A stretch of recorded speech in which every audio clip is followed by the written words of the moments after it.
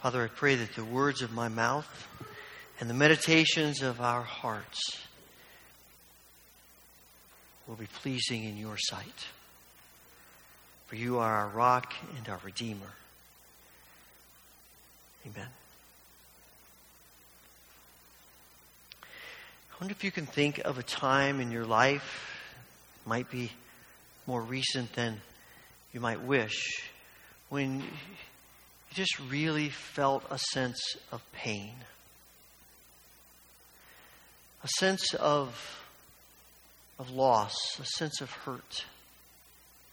It might have been because of an exterior circumstance, something from life that happened that shocked you, stunned you, left you sort of dazed. It might be something that someone said or did that hurt you deeply. Someone you trusted. Someone you had a relationship with. You know, it seems to me that as painful and as difficult and real as the circumstances of life are that come to us, and as devastating as those can be at times, I wonder sometimes if the deepest pains that we experience aren't from people we trust. Things that people say, things that people do, things that people with which we have risked, people with which we have a relationship, and they turn on us, betray us. That's a deep pain. It's hard to get rid of. We don't know exactly what's happening with David in this psalm. It's one of those psalms that gives us very little context. Nothing at the beginning that says why David wrote this or the context of him writing it. But we get a little glimpse in this passage of maybe what's happening in David's life. And in verse 14, David says, "O God, insolent people rise up against me. A violent gang is trying to kill me. You mean nothing to them." Now that may not tell us much. It may mean that David is being attacked by the Philistines or some of the other peoples of the nations around him. But when I read that, I have a feeling, I have a sense that this is not one of those things that comes from people who are a general sense of people attacking Israel, as much as it is people who are close to David who have done things to him. What comes to my mind is his relationship with King Saul. Saul's his mentor. Saul takes him in, invites him in to live in the palace, and they become very close. And then Saul becomes jealous of David. And soon Saul is trying to kill David, and Saul's army chases David all over the countryside for months on end. And David is on the run, and it strikes me that might be a circumstance out of which David writes this. Maybe it's his son Absalom who poisons the people against David. And eventually, so much so that he forces David to flee the capital city. And for a little while, Absalom takes over the country. And David is left to grieve what has been done to him by his son. It's hard to say, but it seems to me like those are circumstances that fit this psalm. And in the middle of that, as David offers this prayer to God, it strikes me as significant that the very first thing David prays, the first words out of his mouth are, "God, help me." Beginning at verse 1, "Bend down, O Lord, because I need your help. Protect me, save me, be merciful to me. I'm calling on you constantly." David begins this psalm by acknowledging his need. God, I need you. That probably in some ways doesn't surprise us until you begin to think about it a little bit. Because the reality is, you and I have this sense in our spirits that to be a follower of God, to be a mature follower of God, means that we are strong. And we operate from a position of strength. And our tendency when we're hurt, our tendency when we feel pain, our tendency when we've been betrayed is to step back and say, "Well, I'll just figure it out and take it." because that's what Christians do. But the reality is that is not what God calls Christians to do.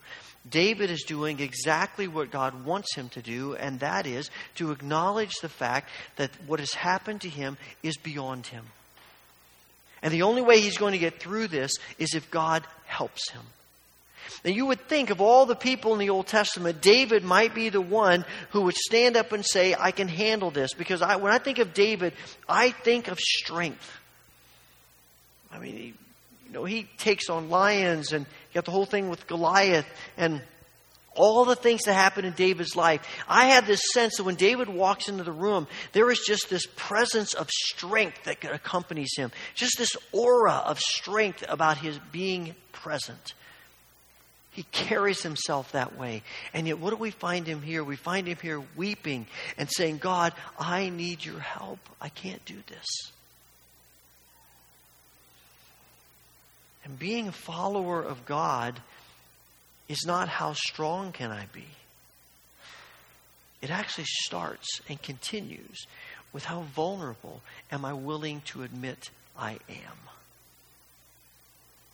We live our lives and we grow spiritually with God not by saying I'm strong, but by saying I'm weak, I'm needy.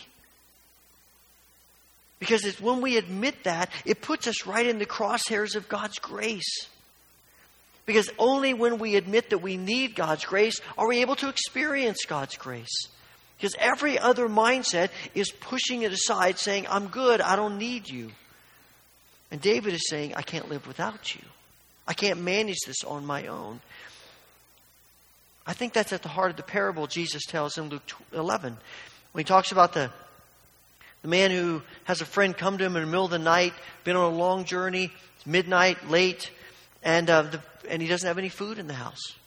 And his friend who's come to visit him is hungry. And hospitality is so vital in that culture that if you don't feed your guests, there's something wrong with you. You're shamed. But what's he going to do? There is absolutely not a crumb of bread in the house. There's no 7-Eleven to run to. He can't run down to the nearest fast food restaurant. The only thing he can do is go to his neighbor.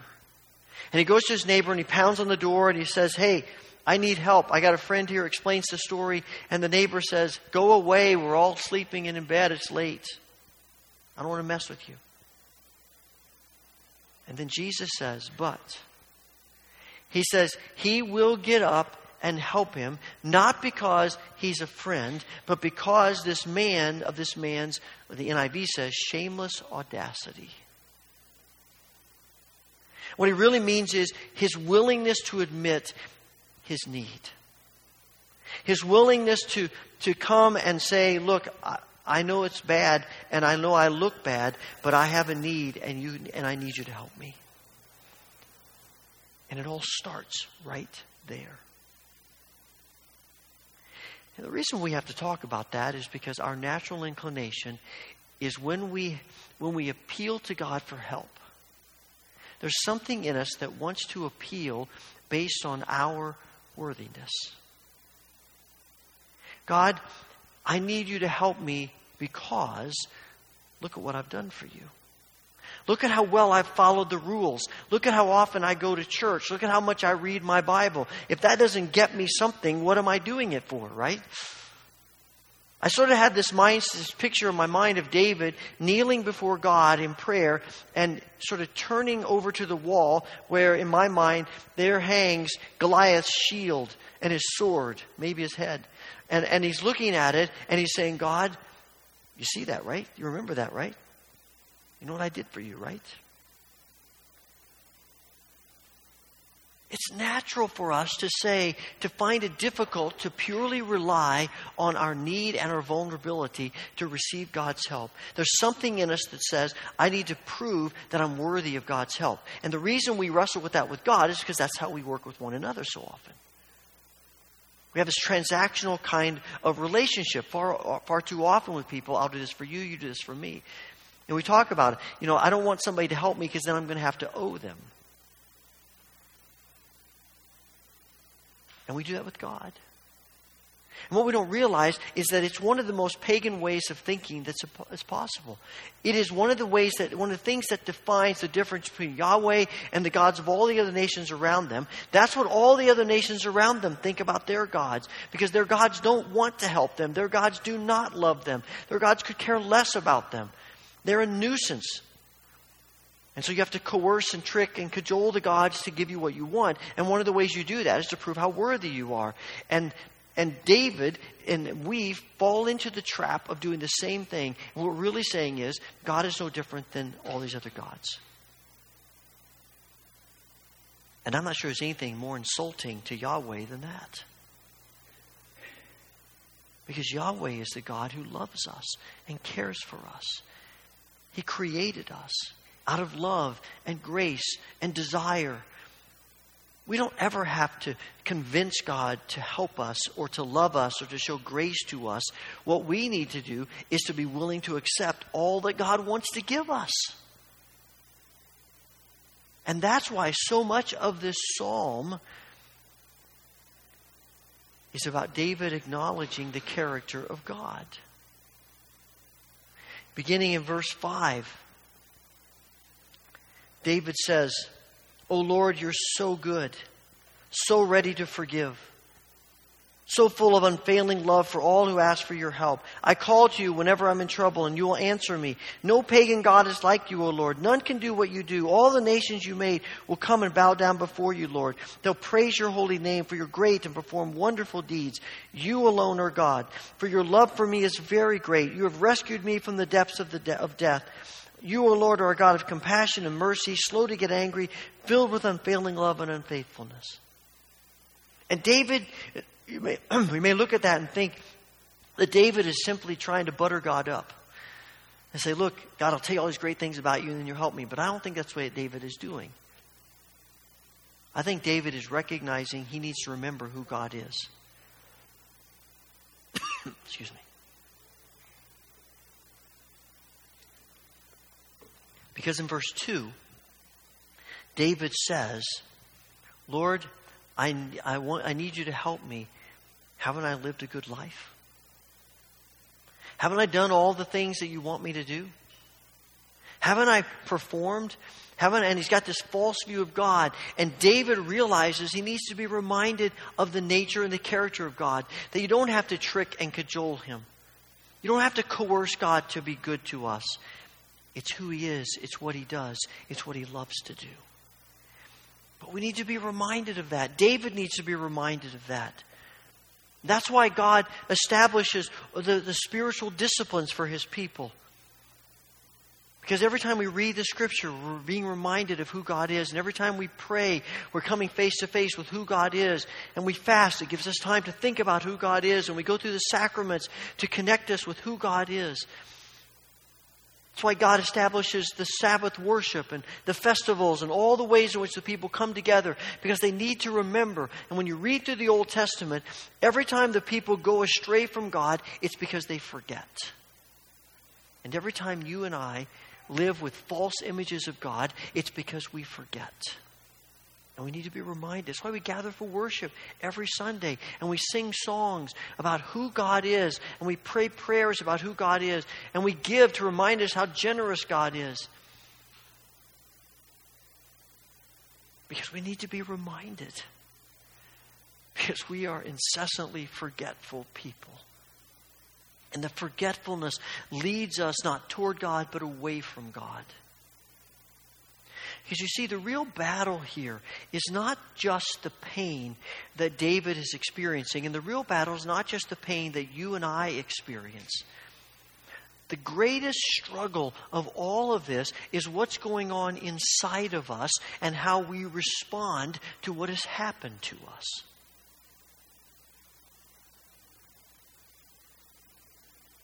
And that's why David prays in verse 11, "Lord, give me a pure heart." Or as a number of translations have it, "Give me an undivided heart." Give me a heart that looks like you. Give me a heart that is focused. Give me a heart that has direction toward you. I need that. See, David is wrestling with a divided heart. The reason David prays that prayer is because he knows the struggle, the inner struggle going on within him about these people who've mistreated him. And I suspect that his wrestling in this psalm is a sense of bitterness and resentment and vengeance and hatred that he senses is beginning to grow within him. And I suspect that's what David is experiencing, because it's what you and I experience, and I don't think we're all that different. And the greatest threat to us spiritually is not nearly so much what people do to us as it is how we respond. Because the evil one is coming to us and saying, you need to hang on to that pain. You need to hang on to that and you need to hang on to the bitterness and the hatred and the resentment, because it makes you feel good. And we've all experienced that, right? And we've all experienced that sense of vengeance, that sense of getting back at people, that sense that it makes us feel a little bit justified and probably a little bit superior. But the problem is, all of that stuff doesn't help us. It kills us. Because anything the evil one whispers in our ears has one purpose, and that is to destroy us, because that's his goal. And to hang on to that, and to nurse that, and to cultivate that anger and resentment and bitterness is going to kill us. Now, there is a difference between an initial response of anger, an initial response of pain, an initial response of how we may feel toward people. That's just being human. There's nothing we can do about that. But the real issue is, then what do we do with it? Do we keep hanging on to it and nursing it and cultivating it, or can we let it go and give it to God? And maybe David's deepest prayer of needing God's help is right here in this inner struggle within him of his attitude. And that's why he prays for a pure heart, an undivided heart. What he's really praying, I think, is, God, give me your heart. Give me your heart of compassion. Give me your heart that is slow to anger. Give me your heart that is forgiving. I mean, it's not a coincidence that forgiveness is so much a part of the teaching and the life and the ministry of Jesus. Because that's the nature of the kingdom of God. And perhaps what we're getting in this psalm is just a little glimpse of what God always intends his people to be, and what he always intends his kingdom to be. A kingdom of forgiveness. A kingdom of grace. A kingdom that looks like him. And people who look like him. And you get a glimpse of that in David's own life. Because when Saul is chasing David all over the countryside, threatening him, and his desire is to take his life, David has two opportunities at least where he can surreptitiously take Saul's life and end the whole thing. And David refuses to do that. Because it's not the right thing to do. And when Absalom has forced David to flee Jerusalem, and David's army is beginning to take back the country, David's last words to them are, be gentle with Absalom, as I care for him. Boy, I think we see in those actions of David what he's praying in this prayer. God, give me that kind of heart that is forgiving and slow to anger and loving. And that's why Jesus says that we turn the other cheek and go the extra mile and pray for those who persecute us. Because ultimately, it's only through forgiveness and grace and love that we find freedom. We think that holding on to the bitterness, holding on to the resentment, we think that's in our best interest, but actually it's bondage and it's slavery, and it will kill us. It'll destroy us.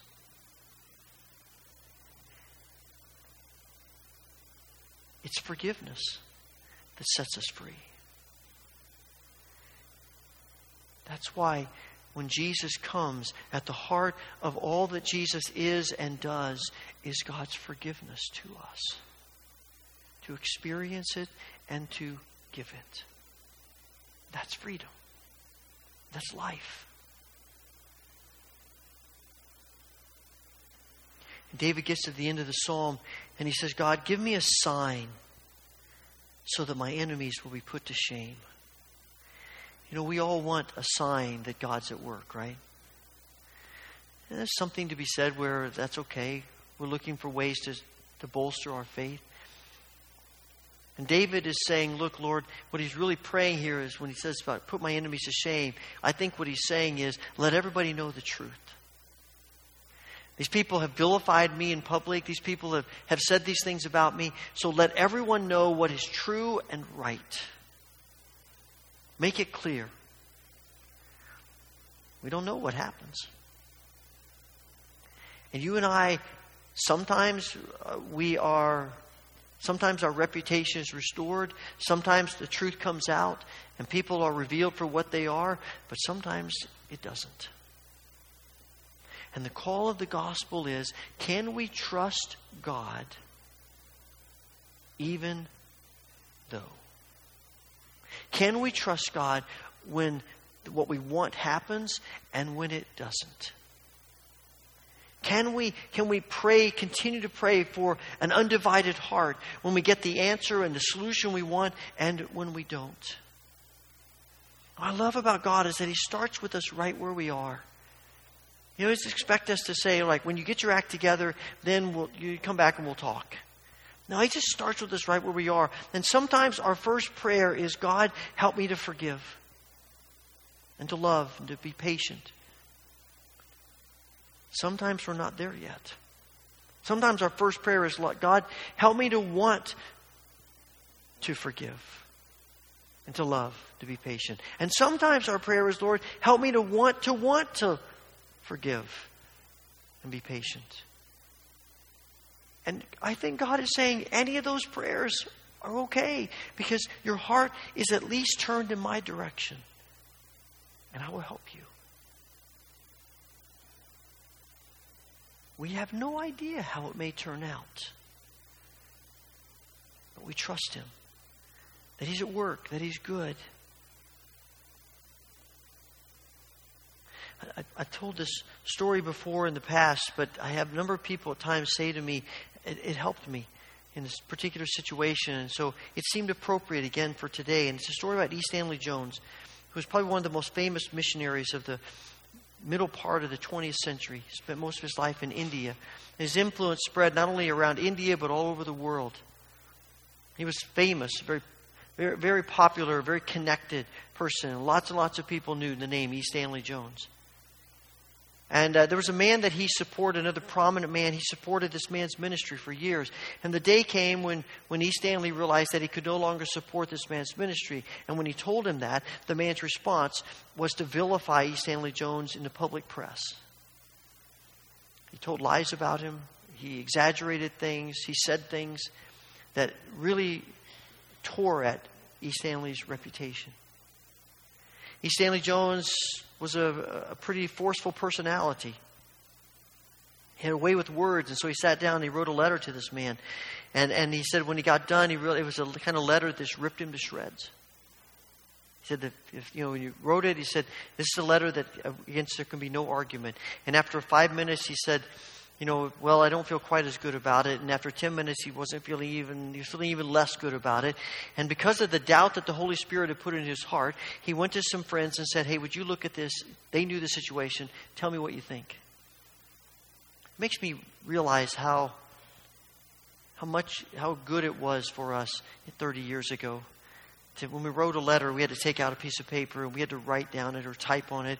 And we had to fold it and we had to go get an envelope and we had to put it in the envelope and we had to seal it and address it and find a stamp somewhere and get it to a mailbox. And in all that time, it might be enough time for us to say, maybe I shouldn't send that. Whereas now, it's just a click of a button. The push of a key and a posting's out there and an email is sent. So he gave us this letter to these friends, and they looked at it, and they wrote 3 words in the margin and gave it back to him. And the 3 words in the margin were simply, not sufficiently redemptive. He said all he had to do was read those 3 words, and the Holy Spirit said to him, that's not going to be good for this person or for you. And you need to tear it up. And he did.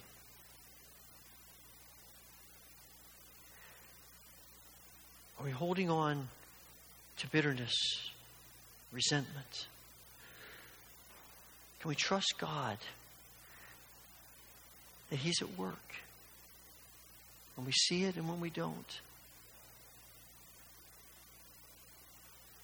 Father, we thank you for your grace and mercy to us. Like David, we cry out, help us. Give us undivided hearts, that we might know the joy and the freedom of love and forgiveness and grace through Jesus Christ. Amen.